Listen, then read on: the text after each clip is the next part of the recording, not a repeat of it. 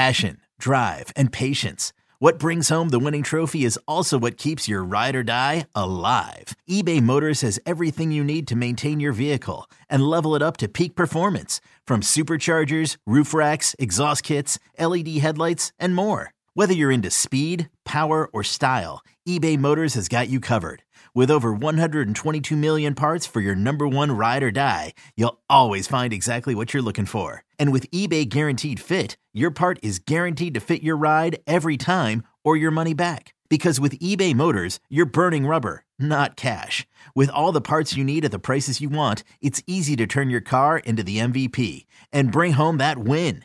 Keep your ride or die alive at ebaymotors.com. Eligible items only. Exclusions apply.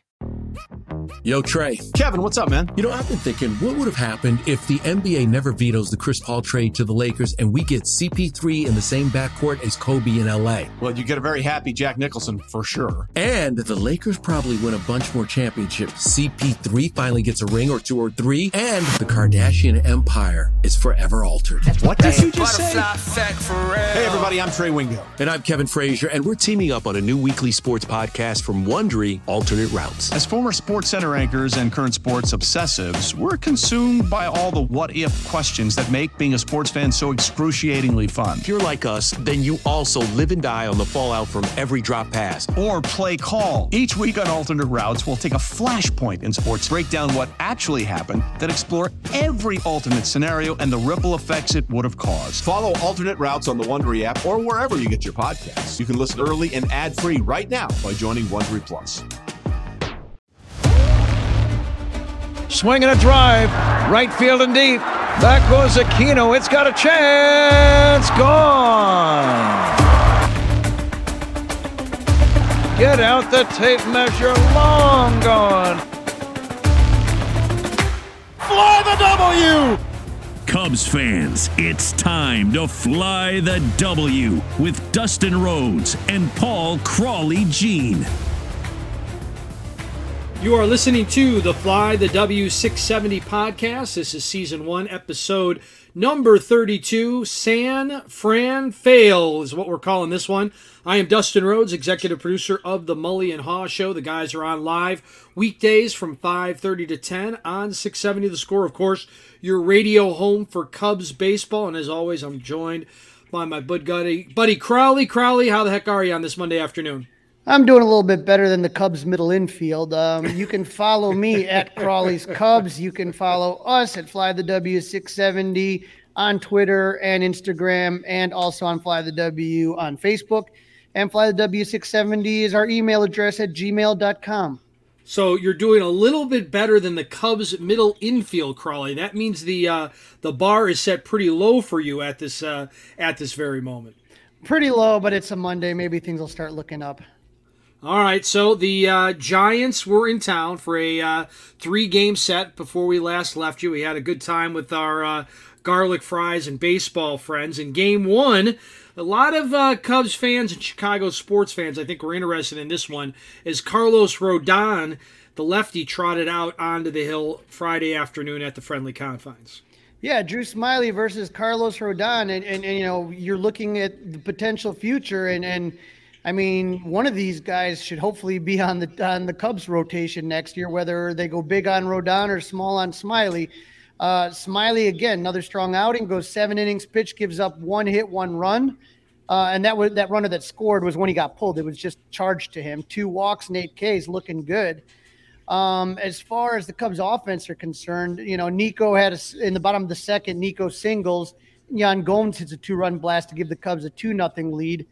Bottom in the 5th, though, Nick Magical leaves with an injured groin. He had been looking so good lately, and, you know, that was kind of what was bothering him earlier this year. He was frustrated about having to leave, and, you know, we'll definitely have to kind of keep an eye on that one. There's not a lot of time left in the season, so he may be done for the year. Bottom of the 6th, Rodon strikes out McKinstry. There's a pitching change. Junior Marte comes into the game. He strikes out Suzuki. Reyes walks, and then Nico with a 2-run homer. Cubs lead 4-0. As usual, it's never easy being a Cubs fan because in the top of the 8th, the Giants made a little bit of run at it. They had the bases loaded, and Evan Longoria hits one to the left field side, and maybe the good Lord wanted the Cubs to win this one, as Harry would say, because it was a ground rule double. So instead of 3 runs, instead of him clearing the bases, only 2 runs score. And luckily, Brandon Hughes was called out of the pen to replace Manrod, who kind of got into a jam there. And he strikes out Thairo Estrada to end it, the threat 4-2. And that's how the game is going to end, with Brandon Hughes picking up the save. Now, what I really liked about this one was the fact that they were able to get to Rodon a little bit, not a ton, but a little bit. He still was great. I mean, his strikeout numbers are phenomenal. If you ask me to pick between Drew Smyly and Carlos Rodon, I know people say I'm a fool. I would go cheap Drew Smyly and look for somebody else. That doesn't mean that I'm set with the Cubs rotation. But what I really liked in this one is this kind of the roller coaster continues. But this was a very good afternoon for Brandon Hughes with that 4-out save. Yeah, Brandon Hughes looked great. And that's the thing. These young guys are going to have their ups and downs, and that's the whole part of the growing pains. Smyly, like you said, 7 innings pitched, 1 hit, 1 run. Like I said, he didn't even get that, 2 walks, 8 Ks. And the offense, not much. 4 runs on 5 hits, 2 left on base, 1 for 3. The 2 2-run dingers are going to help. The thing that you're talking about with Rodon is he only went 5.1 innings pitched. He gave up 3 hits, 2 runs, 1 walk, 11 Ks. But they forced him to work. The Cubs had great at-bats. And when you do that, when you force a guy to throw a lot of pitches, you foul out, foul a lot of balls off. That's what happened. His pitch count got really elevated, and you only have to see him 5.1 innings. And, the offense against Smyly did nothing. 2 runs on 3 hits with 7 left on base, 1 for 5 with runners in scoring position. So good start. Absolutely a good start. Feeling really good about how that one started. And then game 2, you went to this game, right, Crowley? Marcus Stroman, Logan Webb on the hill? Yeah, I got my monocle out, and I was at the 1914 club hobnobbing with the other half. Very fancy. But in the bottom of the first, it looks good. Nico singles, Suzuki grounds out, Horner to second, Ian Happ doubles, and the Cubs lead 1-0. But in the top of the second, things did not work out for Marcus Stroman. It starts off bad with Jock Peterson hitting a double that beat the shift. It was a little chopper that just rolled down all the way down the third base line. Wild pitch moves Jock to third. Brandon Crawford strikes out. David Villar doubles. Peterson scores. So the game's tied at 1. Gonzalez grounds out. VR goes to third. Listella walks. And then with Joey Bart batting, Stroman balks. He looked out of his eye. He put his leg up, put it down. Both runners advance. A run scores down 2-1. And Joey Bart, I'll tell you something. That kid opened my eyes this weekend. He hit a 2-run home run. Listella along for the ride. The Cubs trail 4-1. And they're never really into it after that. And bottom of the second, Little League home run for Alfonso Rivas. He had a triple. It was poorly played by Luis Gonzalez, and BR throws the relay throw low. It bounces into the dugout. So the Cubs make it 4-2, still a game, but then nothing else the entire rest of the game till the top of the 8th. David Villar makes up for that mistake. He hits a solo home run, and the game will end 5-2. Stroman only goes 4 innings pitched, 7 hits, 4 runs, 1 walk, 4 Ks, threw a ton of pitches in that second inning. Sean Newcomb, though, he's been struggling. We've been on him. 3 innings pitched, 1 hit, 0 runs, 3 Ks, so he saved the bullpen a little bit. The offense had 2 runs, 7 hits, 5 left on base, 1 for 3 with runners in scoring in position. And Happ and Rivas both were 2 for 4. The Giants had Webb, 7 innings pitched, 6 hits, 2 runs, 6 Ks. The offense for the Giants, 5 runs on 11 hits, 6 left on base, 2 for 10 with runners in scoring position. But VR, 2 for 4 with a home run, and Bart, 3 for 4 with a home run. Both of them had 2 RBIs. Yeah, obviously not the effort you would wanted from Marcus Stroman, but again, when the offense only has 2 runs, you're not going to win a whole lot of games. Crowley, let me ask you, so it was a beautiful, beautiful Saturday afternoon, but high school football's in full swing, high schools are back, college football is going on, kids' activities left and right, there's soccer games all over my neighborhood. What was the crowd like at Wrigley Field on Saturday? I thought it was a pretty good crowd, especially compared to Sunday, but it was, probably close to 30, I would say. I don't know. 30 in the seats. That's a good crowd. That would be my guess, but again, the drinks were free on Saturday, so my vision may have been double. I don't know. All right, before we get into Game 3, I want to hear a little bit more. I would expect our most of our listeners of this podcast want to hear a little bit more. 1914 Club. Okay, first of all, how did you get in? And then number 2, give us a little give us a little play-by-play. What's the joint like? Oh, it's beautiful. A friend of mine had an extra ticket. He called me up. I saw that Sunday looked bad. I was supposed to go up to Wisconsin. I'm like, I'm tired. I'd rather just go up next weekend instead because it looks a little bit nicer. So I go in there, and it's just beautiful, man. The food's amazing. The drinks are out of this world. All you can eat, all you can drink. I mean, you can really do some damage in there, and I feel like I did. I was right next to the Giants dugout, so I kind of heckled a couple guys. Not too bad, just in good fun. Jock Peterson a little bit, Tommy LaStella, a couple other guys. But it was an awesome experience. The seats are just so comfy and beautiful, and I'm not the guy that sits inside, eating and wining and dining. They also have vendors come by and giving you free beer, so I was pretty much in place most of the time, just at the seats. It's very not often I get a seat that good, so it was just so fun. Very nice, very nice. All right, so Sunday, an unusual Sunday night baseball. Not that it's unusual there's Sunday night baseball, but why in the world and this was a late switch. They switched to Cubs Giants. Wade Miley throwing, that kind of boggled the mind. I guess it was good they moved it tonight because there's no way they would have played a day game on Sunday in that monsoon. Absolutely, and so and another thing is I think they knew a lot of Giants fans were going to both games. So good point. That's a good point. So in that regard, I think Mark was one of those guys, and a lot of people went to go see the Bears game, then did the Cubs game at night. So San Fran, those guys you want to talk about the crowd?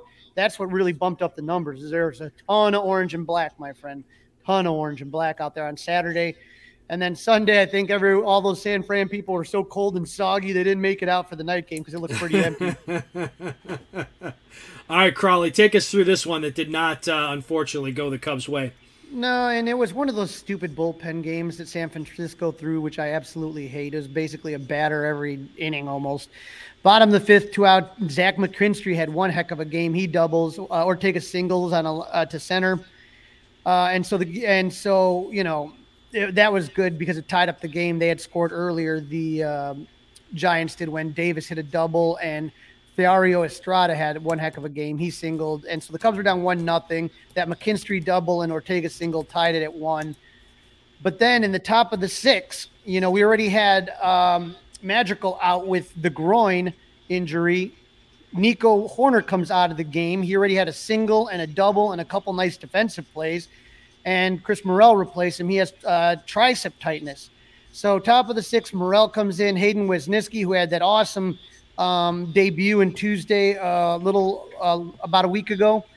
It wasn't as good a start, but it was still very fun to watch. But Thairo Estrada hit a solo homer. He gives the Giants a 2-1 lead in the top of the 8th. Lewin Sprinson walks. Wilmer Flores, the former Met, homers, and it's 4-1 that they trail. And Suzuki hits one in the bottom of the 8th to make it 4-2, and that'll be your final. Miley goes 5 innings pitched, 4 hits, 1 run, 1 walk, 5 Ks. Wesniewski, 3.2 innings pitched, 4 hits, 3 runs, 1 K. Gave up those 2 homers, 3 Ks on that, 1 walk. But the offense struggled with runners in scoring position again. 2 runs on 12 hits, 9 left on base, 1 for 6 with runners in scoring position. So the old can't get the big run in. McKinstry, 4 for 5, Ortega, 2 for 3. McKinstry was just a home run short of the cycle, so that was kind of cool. But the Giants, a bullpen game, their offense scored 4 runs on 8 hits, 5 left on base, 2 for 5 with runners in scoring position. Longoria, Estrada, Austin Dean all went 2 for 4, so that was rough. Crawley, did you like how they used Wesniewski in this spot? I was kind of hoping that he actually might get the start instead of the bullpen use. I think they like that. I think they like doing this as to kind of let him kind of ease into it. So it's very similar to what we saw with Justin Steele last season, stuff like that. Give him a few innings, 3 innings, see how long he kind of goes. That way you don't have to. I'm fine with it. I don't have a problem with it. It works for me. Okay, all right. If it's good enough for you, I'll let it be good enough for me right now. That was the same thing. You remember that was the same thing that they started with Keegan Thompson. Same thing. He was piggybacking at the beginning of the season until he wasn't anymore. That's usually like how they like to ease those guys in. All right. Another question for Tommy Hotovy, assuming we get him again before the year is up. All right, so that's a wrap on Giants-Cubs. The Giants take 2 out of 3, but the Cubs did get the win against Rodon, so I guess That makes me happy from that standpoint, just being the bitter person that I am. Crowley, let's go over some odds and ends. We had a lot of off-the-field baseball news happening, not only in baseball, but around the Cubs. Yeah, this is going to be interesting. The competition committee voted, and they made some changes. And so with these changes, they have voted to implement a pitch clock and ban defensive shifts starting in 2023. So 15-second clock with bases empty, 20-second with runners on, and you have to have 2 fielders on each side of the second base bag, both feet on the dirt. So very interesting there. And the players obviously were not happy with it, but the league, that's the way that they wanted to go. This has been going on in the minor leagues, and we've had different guys on, and I've talked to the different broadcasters, whether it was Sam or Max and BK or Alex Cohen or any of the or Mick Gillespie. It's really kind of shaved time off there. And I know a lot of people are complaining, and it's like, well, there's no clock in baseball. That's the beauty. No, I don't agree with that. When you say there's no clock in baseball, it's like basketball or football. In those games, you have a clock, and when that clock runs out, you're done. Okay. So you can be going on in football, you could have all the momentum, be doing all this stuff, and you just run out of time. In baseball, that doesn't change. There's 27 outs still. So there's no clock. If you're in the 9th inning and you're down 10 runs and you scored 12, it doesn't stop in the middle and just be like, oh, we're out of time. No, that doesn't happen. You still have to get the 27 outs. What the clock is going to do is everybody, and especially if you go to games, I go to a lot of games, and you'll sit there and, God, you know what my favorite games to go to are? Wade Miley and Kyle Hendricks and guys that say, give me the ball, I'm going to throw it, here it goes. I don't want to sit there and watch a guy like holding the ball for 3 minutes in between every pitch. That's not fun. What I like action. Give me action, whether it's good pitching action, good hitting action. But what baseball's trying to do is kill the dead time, the dead air time when nothing. Do you remember Nomar Garcia-Parra? Every at bat gets out of the box, does this stuff, Played with the wristbands, played with the batting gloves, readjusted the Velcro. Listen, Crowley, I would agree with you 100% on this. It will pick up the pace, but I'm not. It can help. It's not going to hurt, but I'm not going to stop watching baseball because it got too slow. I don't think they're going to gain fans by getting people. I think either you're a fan of baseball or you're not. I don't know that this change is going to draw people in. Well, when you take a look at the other change is the shift, and this I love. This I will jump over you here. I love this. I can't stand the shift. I mean, get the pencil neck geeks out of this thing. When a ground ball is hit hard, it should have an opportunity to get up the middle. Okay, I am so happy about the shift being taken out of this thing. And I agree with you 100%. And so I think, again, I wonder what Kyle Schwarber or Anthony Rizzo, what their averages would have been if there was no shift. And I don't care what you say, is that if all of a sudden you're a left-handed batter and you got 4 or 5 guys in the right field area and stuff like that, and people are like, well, just adjust to the pitch. Well, if I'm throwing a slider or a fastball in on your hands, how are you going to hit that to the other side? You're not. That's not going to happen. That's just not physics. So I don't care what anyone says. This is exactly correct in that you are going to have to make more spectacular defensive plays instead of a bunch of guys sitting there and the ball going straight to a guy. That's not fun. When we grew up with baseball, Dustin, the games did move faster and there was a lot more running around. So you also have an increase in the size of the bases. And what have you seen so far in the minor leaguers? Games are shorter. There's more stolen bases. There's more action in the field. That's what's going to happen, and that's what baseball's missing.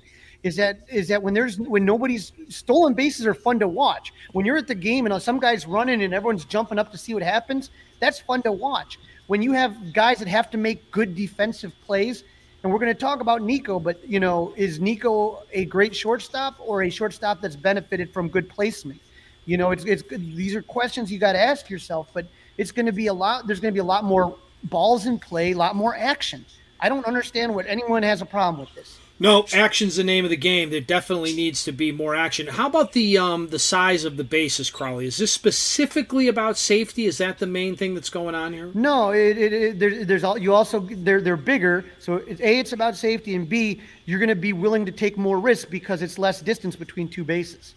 How many times have how many times have you seen it where the guy's barely thrown out? Now that same play, he's going to have a few more inches off the base, and then a few more inches when he's going in there. I did not think about that aspect of it. That the game of inches on those stolen bases could be very different. Right, and so like I said, in the minor leagues, you've seen an increase of stolen bases, and more teams are going to start incorporating more of a running game. Interesting. Well, again, and there we go back to some more action. So it sounds like you and I are in agreement that these rules in the big picture are probably good for the game. Yeah, like I said, I've been going there how many years? You ever see John Lieber pitch the human rain delay? I mean, it's just not that. Who was? He just retired, former Cub, Edwin Jackson. I swear to God, one year it had been, I can't remember what year it was, 2013 or something maybe.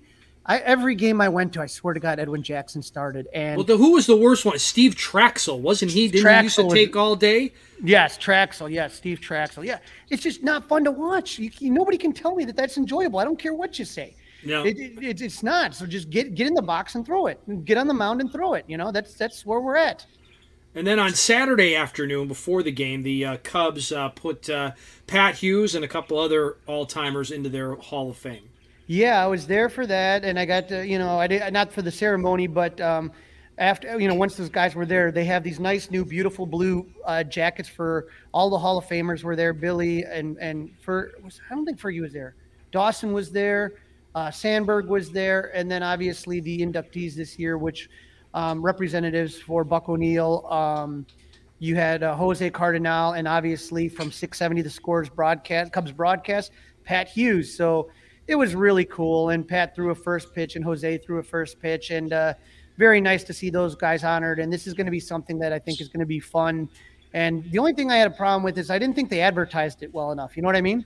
Well, Crowley, not only did they not advertise it enough, why wasn't this something they did out in Gallagher Way, like when they unveiled Fergie's statue? Why was this not more public? Why would this be done in some Cubs office or out in the outfield? I mean, why would this be so hidden? And here's the thing: is that I knew I had a general idea what was going on, and they were doing it. So it's like if you're going to the left field bleachers, there's a wall that has the Cubs Hall of Fame. They added it there. Was it 2021? And so they have it there, and they literally had like the gates closed down, so you couldn't even look in to see what was going on. I mean, that's ridiculous to me. Yeah, they definitely excluded the fans. And this Cubs Hall of Fame, okay, Jose Cardinal is not a Hall of Famer, but he's a Cubs Hall of Famer because fans love him. So why wouldn't you give the fans the pleasure of being part of Make that? it a fan event. Yeah, I just that's one that's I don't want to reign and not have Pat have a great day and great opportunity. I just think it's something that should have been a lot more public. Right, definitely. There definitely should have been some more going on. And, I think they could have done it like they did the Fergie statue. I think they could have done it, obviously just showed the plaque, you know what I mean? Because that's what they do in, if you go to Cooperstown, you don't do it all in the actual hall where the plaque goes. You do it outside, you get the plaque, and then later on it goes up in there. Exactly right. All right, a couple other quickies. So Tom Ricketts was at this event, and there were some obviously Cubs media types, and Ricketts saying all the right things, at least in my mind, that they're going to rebuild and it's going to be on Jed, and Jed will have the ability to spend and choose wisely. Are you liking what you're hearing from Tom right now? Yeah, I have no problem with it. We saw it with Seiya and we saw it with Stroman. You're going to see it a little bit more this year. I think they're still evaluating the pieces that they have. What you don't want to do, and I may be in the minority in this one here, but imagine if all of a sudden, you get some center fielder, or it's just like how we got stuck with Jason Hayward. You get a big contract, and it's a lot of money in a lot of years. People don't like to hear it, but that guy's going to play. That's just the reality of the situation. That's the reality of baseball. That's how it works in baseball. Right. So if all of a sudden, why are you spending money when you have all these young kids coming up? who are you building around? And that's the question. I think it's fair to say Pete Crow Armstrong's a guy that you plan on building around. Is Matt Mervis the real deal? He's had one unbelievable year in the minor leagues. So there's a lot of guys who are the ones you want to build on. And then you take that and you start to then insert who you think you're going to need. You know what I mean? As far as, okay, do you need a shortstop or a third baseman? Those are the questions that you're going to have. But who are we building this team around? Because that farm system is going to be producing talent. Question is it top tier talent or not? That's what we're yet to find out. Well, one of the positions that everybody from Ken Rosenthal to the little old lady next door says the Cubs are going to buy in the offseason is shortstop. And Nico Hoerner's had a pretty good year overall at shortstop. And David Ross had some interesting comments when asked about that. I'll give you the quote, Crowley, and have you react to it. I think it's like when you want to buy a new car, but you don't have to. You can be picky, right, said David Ross. We've got a really good shortstop here. If something works out where they identify a middle infielder that's of value and the field of fit as well, I think everybody's on board with that, including myself and Nico. Those are good problems to have. We'll let the front office pick and choose on that. That a quote from Cubs skipper David Ross. Right, and the analogy is interesting. It actually makes sense by Rossi. I agree 100%. Is that we've talked about the idea of Nico possibly moving to second. So if you get a shortstop that you feel is absolutely the right fit, the right guy at the right price, then you absolutely make that move. If you can get somebody that's defensively better and whoever complains about having too many good players, you know what I mean? Yeah, these are good problems to have, right? Right. That is a good problem to have. No doubt about that. So let's have Tom be a man of his word, give Jed a nice budget to work with, and then let's see what Jed and his group can do. Right. You're not forced to do anything. And that's what you don't want to do. You don't want to force a decision that's not necessary. Is that you can say, you know what, we're happy with Nico. But if this other guy is willing to come to the Cubs and the contract works out, then we're going to do that. It's fine either way. But like when we came into this season, 2022, I just sat there and I'm like, oh my God, the holes, they're everywhere. I mean, you had a hole in left, you had a hole in center, you had a hole in center, you had a hole in right. We didn't know what Ian Happ was going to be. We didn't know he was going to have an all-star season. So you had literally walking in, you had 3 holes in the outfield. You didn't know who you were going to do, what you were going to do with first base. You didn't know if Nico and Madrigal were going to be the answer up in the middle or third. The only thing you knew walking in is you had Wilson Contreras. That was about the only thing you were confident in. And other than that, you could have thrown a dart at any other position and you didn't feel comfortable with it. I feel better about Nico's year this year. That's the way I'm going to feel it. It's something that if they keep him at short, I'm okay with it. If they keep him at second, I'm fine with that. Hey, it's Kaylee Cuoco for Priceline. Ready to go to your happy place for a happy price? Well, why didn't you say so? Just download the Priceline app right now and save up to 60% on hotels. So whether it's Cousin Kevin's Kazoo Concert in Kansas City, go Kevin, or Becky's Bachelorette Bash in Bermuda, you never have to miss a trip ever again. So download the Priceline app today. Your savings are waiting. Go to your happy place for a happy price. Go to your happy price, Priceline. This episode is brought to you by Pepsi Wild Cherry. Pepsi Wild Cherry is bursting with delicious cherry flavor and a sweet, crisp taste that gives you more to go wild for. Getting wild may look different these days, but whether it's opting for a solo Friday binge watch or a big night out, everyone can indulge in their wild side with Pepsi Wild Cherry. Also available in Zero Sugar. So grab a Pepsi Wild Cherry and get wild. You're listening to the Fly the W670 podcast. This is season 1, episode number 32. We called this one the San Fran Fail after the Cubs dropped 2 of the 3 games to the Giants. And we just went through that. We also just talked about the Cubs Hall of Fame. We talked about some new rules changes, and we talked about David Ross comments on Nico Hoerner. Now it's time to talk about the Cubs minor leagues, as 3 of the 4 affiliates are playing postseason ball. And our next guest, James Triantos of the Myrtle Beach Cubs, they begin their postseason run on Tuesday. Joining me now on the Fly the W podcast is James Triantos of the Myrtle Beach Pelicans. How you doing, James? I'm doing great. How about you? Doing good, man. You know, and unfortunately you got rained out. I love that obvious shirt that says baseball's better at the beach. You guys usually have pretty good weather, but last night it didn't work out for you. Yeah, it's been going pretty good. Every time it's supposed to rain, kind of, just moved away from us somehow. But yesterday, not so much. Yeah, I'm sitting there and I'm like, I threw out the first pitch this year at South Bend, and it was, I'm not kidding you, James, 30 something degrees. And I'm like, next time, man, I got to head over to Myrtle Beach and see where it's at. Seems like the weather's a little bit nicer. A little bit warmer there in April, for sure. Now, the warm weather for you is good. You grew up in Virginia, and as you're growing up, what was it? How did you get into baseball in the first place?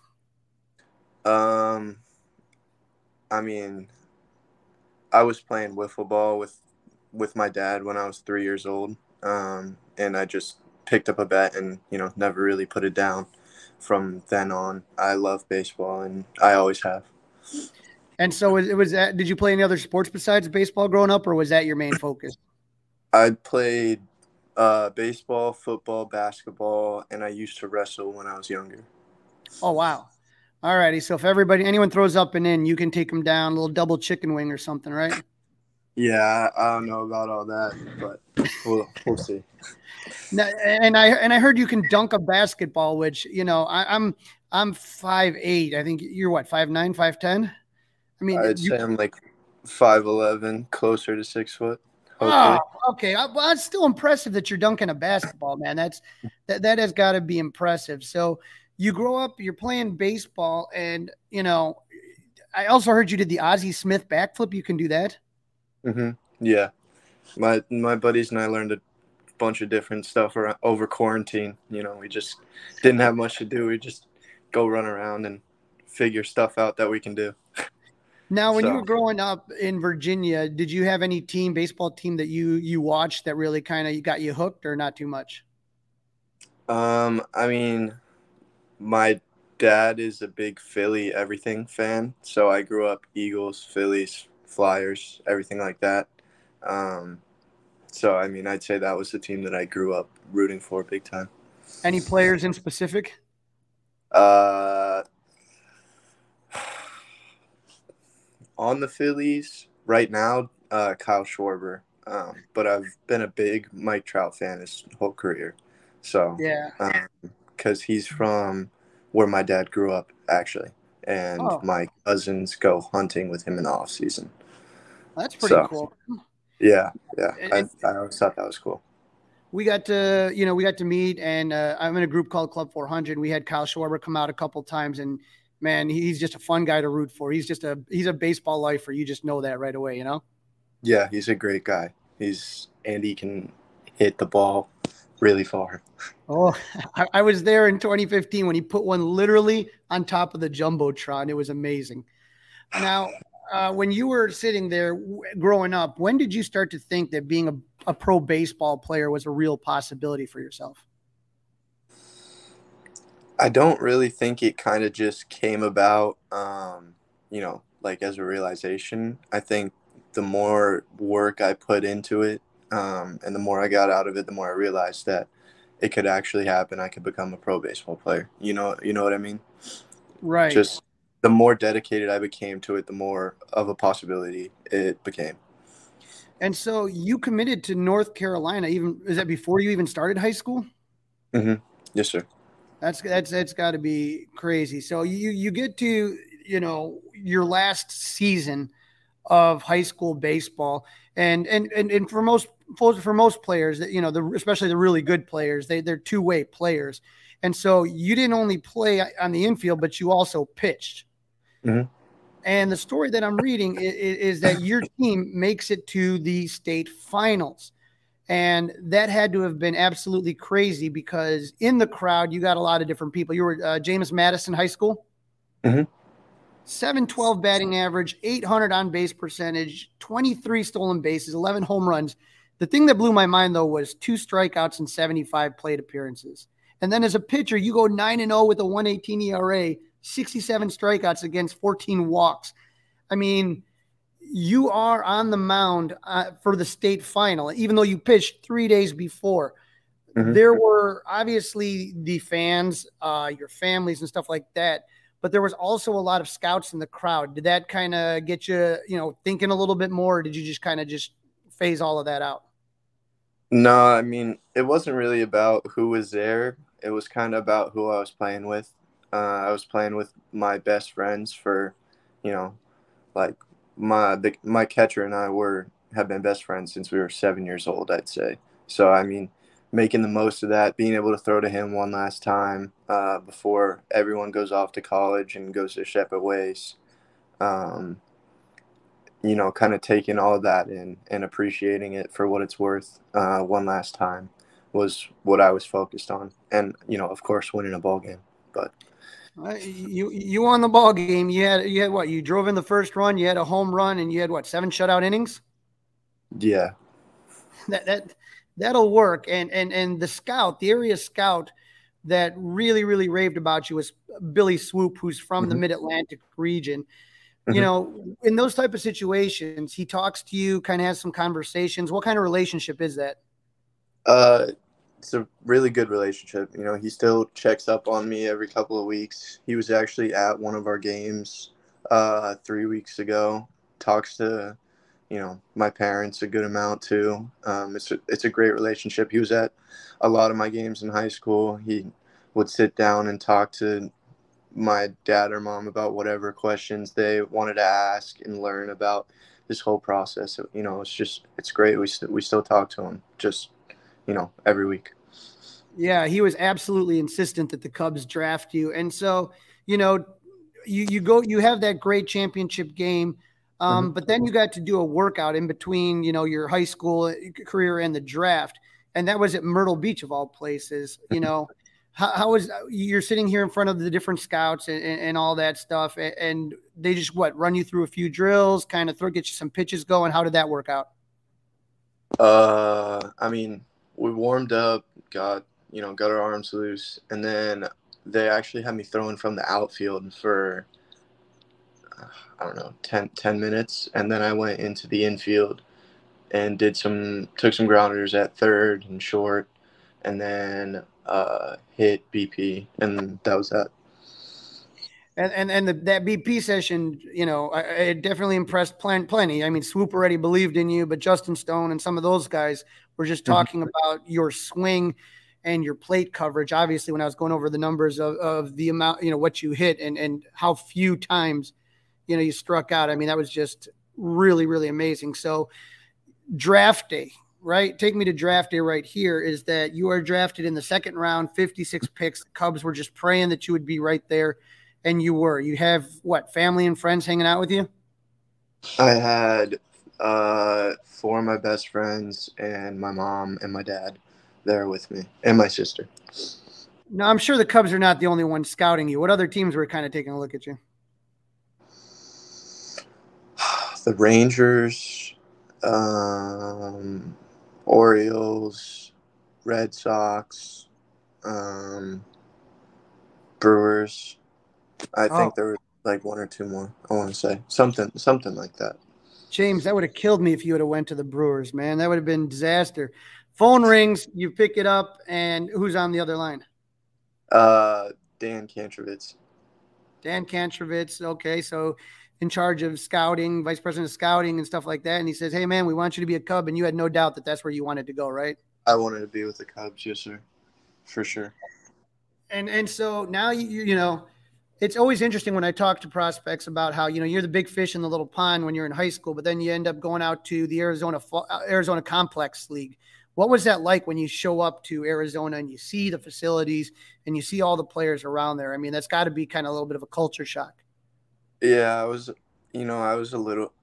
nervous for like the first 2-3 weeks, I'd say, just because, I'm walking in and I see all these, big college guys. They intimidated me a little bit, but everyone was really nice.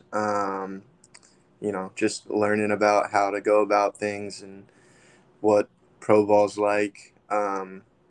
Once I started getting on a regular schedule, started playing games, I got back to, playing like me, feeling like myself. And, I just went out every day and had fun playing. Like, I get to play baseball every day. Not many people get to do that. So making the most of that and enjoying myself was the biggest part. Yeah, it didn't take you long to get it going because in 25 games you hit 327 with 6 homers, 14 extra bases hits, and a 970 OPS. So you were the ACL Player of the Month, which is pretty cool. And so you start 2022 in Myrtle Beach. And like I said, I've never been there personally, but the facilities look amazing, and you can't beat Myrtle Beach, as far as weather and fun things to do around there. But talk to me about that first half, because you were the winningest organization in minor league baseball. I mean, we had a great group. It wasn't really just talent. We were with each other all the time, every single day, whether it's on the field, off the field, like go, hang out with everyone. We all had great relationships together. I mean, we still do. And it, we bonded together, and went out and played every day. Like, everyone wants to win, and it seemed like we were ready not only to win, but to kind of dominate every single day. Yeah, I mean, 47-19. So you guys take the first half. So you've already punched your ticket into the postseason. Do you guys know potentially who you're facing just coming up pretty soon? It's either going to be Charleston or Columbia, I believe. I'm almost positive it's Charleston or Columbia. Okay. And you guys had a good battle with Charleston in the first half. I mean, I think you beat them by what, 1 game? Yeah, 1 game. We had to win a game or they had to lose, and they were down the whole game, and they walked it off in the bottom of the 9th to win it, and we ended up going into extra innings and winning our game. So we ended up clinching. Now, again, there's that part of you're trying to win games, but there's also a developmental aspect to the minor league system. So, a lot of guys moved out of Myrtle Beach, especially I think your entire starting rotation moved up to South Bend. So how much of it is that an adjustment as that kind of goes on throughout, like the second half of the season? I mean, people are always going to get moved around, but we still have a good amount of guys that are like the same core, and, remember what it was like. So that's our job to, keep up the morale and keep working every day and, setting a tone, stuff like that. And I mean, everybody still hangs out with each other. It's still the same thing going on. It's just, it's good team. We're all friends, no matter where you come from. It's, it's a great team to be on. And so as you kind of look in this, your season's winding down here, a couple of weeks left, where do you see as far as the progress you've made in your hitting and the progress you've made in your fielding? What are some things that you've been working on and really feel like you've kind of accomplished so far this year? I'd say that I've gotten a lot better at third base this year, big time. Like in spring training, I was a little bit uncomfortable, but the more ground balls I took, and as the season went on, just getting used to making some sort of plays and trusting my instincts, I've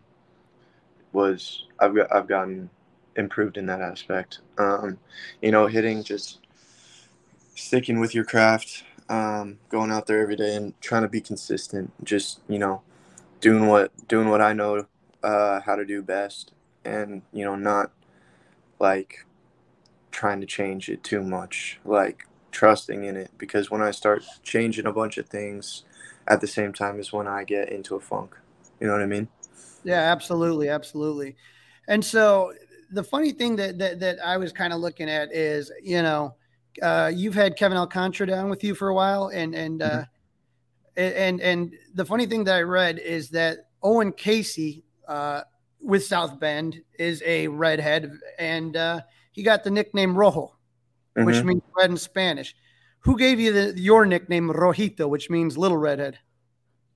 It started in the ACL. From the first day on, that's kind of what everyone was calling me, just Rojito. Like, that was just, all right, that's my name now. Is that what they call you now in the dugout too? A lot of people call me Tree as of recently because Buddy Bailey started calling me Tree at the beginning of the season, so everyone else followed him. Hey, you have to, because Buddy Bailey is a legendary manager. What does he bring to the team for you guys?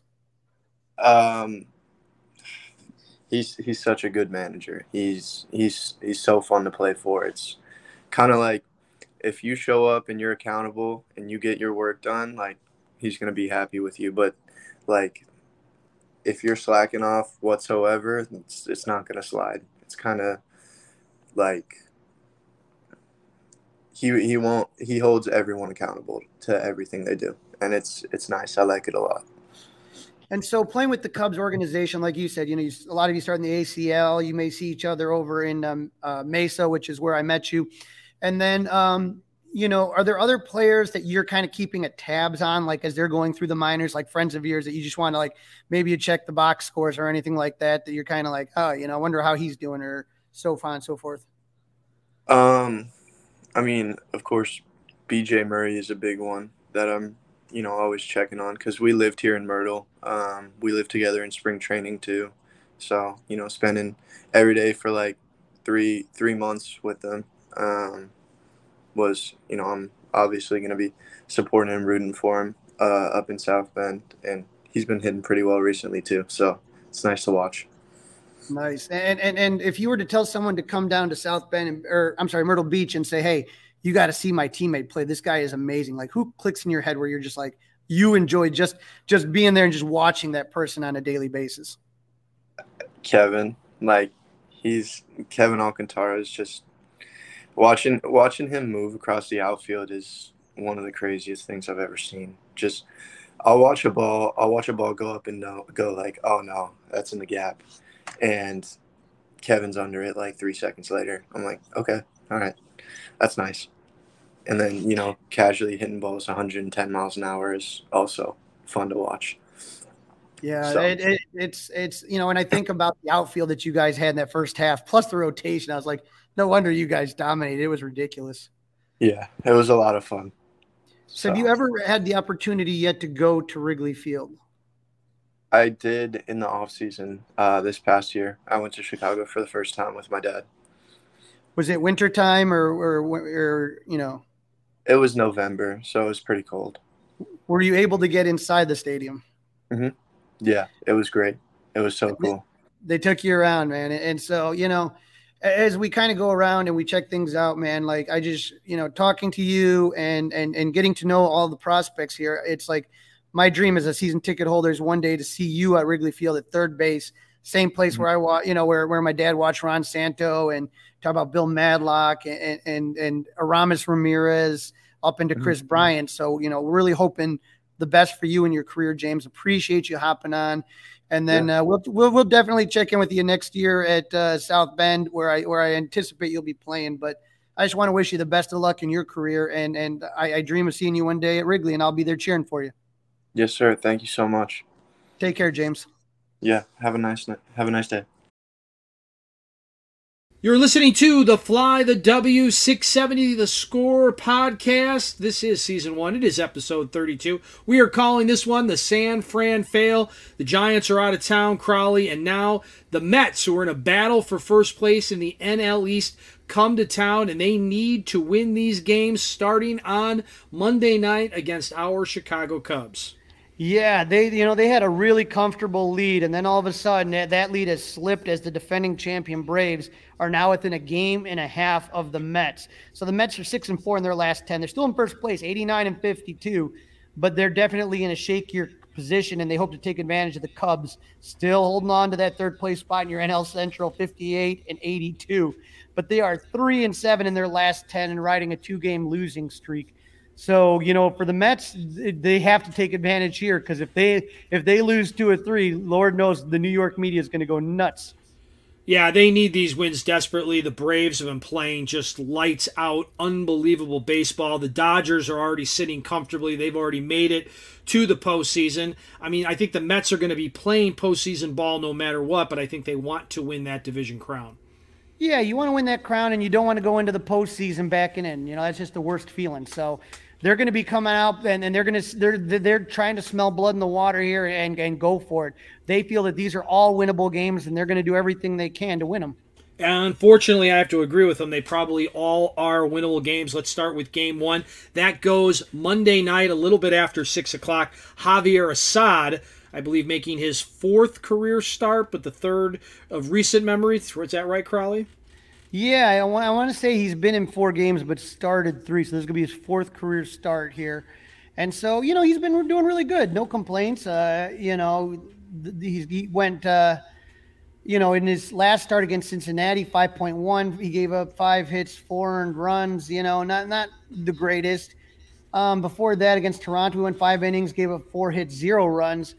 You're just trying to see what you have in the kid, and that's really what it boils down to, is that you're hoping that, he can show you something and be a piece in the bullpen or somewhere else if need be. Yep, all about the learning experience. Forget about the W's at this point. Hashtag get a top 5 pick. Game number 2. These are all going to be 6:10 starts. That game will be Tuesday night at Wrigley. That's in New York.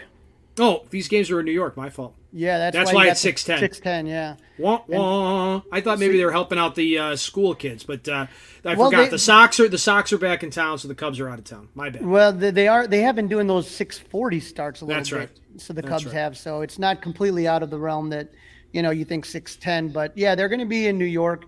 And when you talk, this is going to be the toughest of the matchups because you have Adrian Sampson versus Jake DeGrom.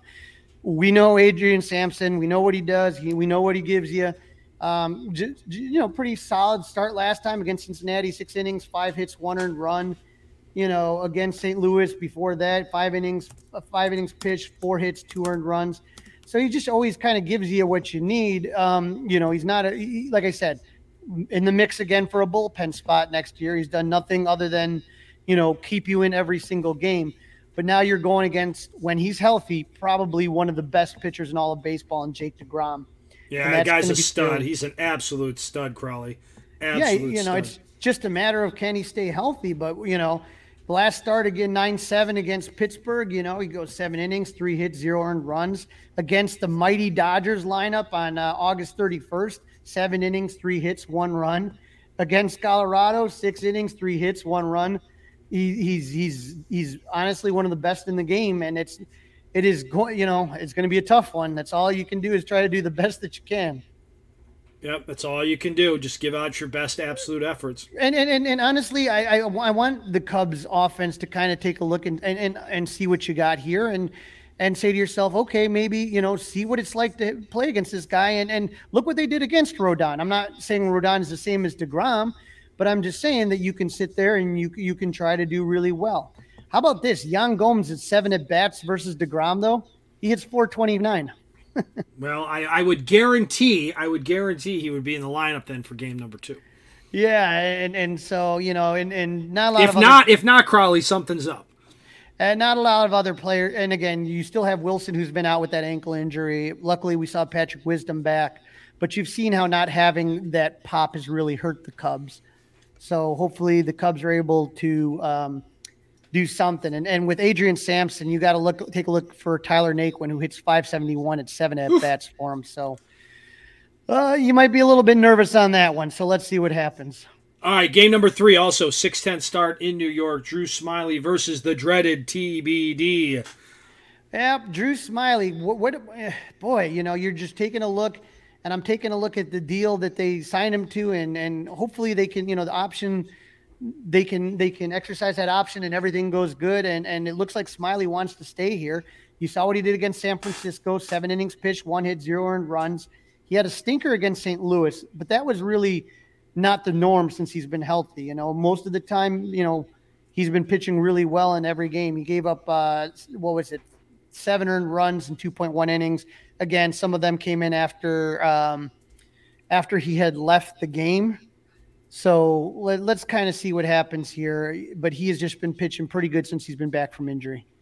All right, Crowley, I'm going to go first. Unfortunately, I am going to predict a sweep. I think our Cubs are going to get themselves swept out of New York. I expect the Mets to pound our Cubs. Well, I'm going to go with the old Dustin theory of the TBD. That should be. I'm thinking Drew Smiley has been doing great. You got the TBD, so I say the Cubs win 1 out of 3 games. I really don't have high hopes versus DeGrom, and we'll see what happens. The only thing I can say is that you wonder too if New York, hearing Atlanta's footsteps, plays a little tight. And maybe the Cubs can take advantage. Absolutely. I mean, the Cubs have nothing. The Cubs have nothing to lose. They should be playing loosey-goosey. Absolutely right, Crowley. Right. Have fun. Have good at-bats like you did against Rodon. Go out there and see what happens. And if you lose, everyone expects you to lose. But if you can win and you can start to make the Mets feel tight, because especially this very first game that you have going up against, if all of a sudden it gets off on a bad note, you know how that crowd's going to be in New York. You know how the media is going to be. You know the questions in the locker room. You got a young kid in Javier Assad, and I'm taking a look here. The Mets really don't have much experience against him at all. Nobody's had an at-bat against him. So, and then the Cubs are facing Chris Bassett, who's had a good year at 13-7. So, it's just, let's see what happens. If Javier can go out there and have a good game, it can start to make things a little bit interesting. Well, as we like to say, that's why we play the games. That's why we watch. That's why we listen. That's a wrap. Season 1, episode 32 is in the books, a San Fran Fail. Crowley, have yourself a great week, and I guess go Cubs. Yes, absolutely. Follow us on Instagram and Twitter at FlyTheW670. Follow us on Facebook, Fly the W. Email us with any questions or comments at flythew670@gmail.com. Like, rate, and review. It's really easy, guys. And go Cubs.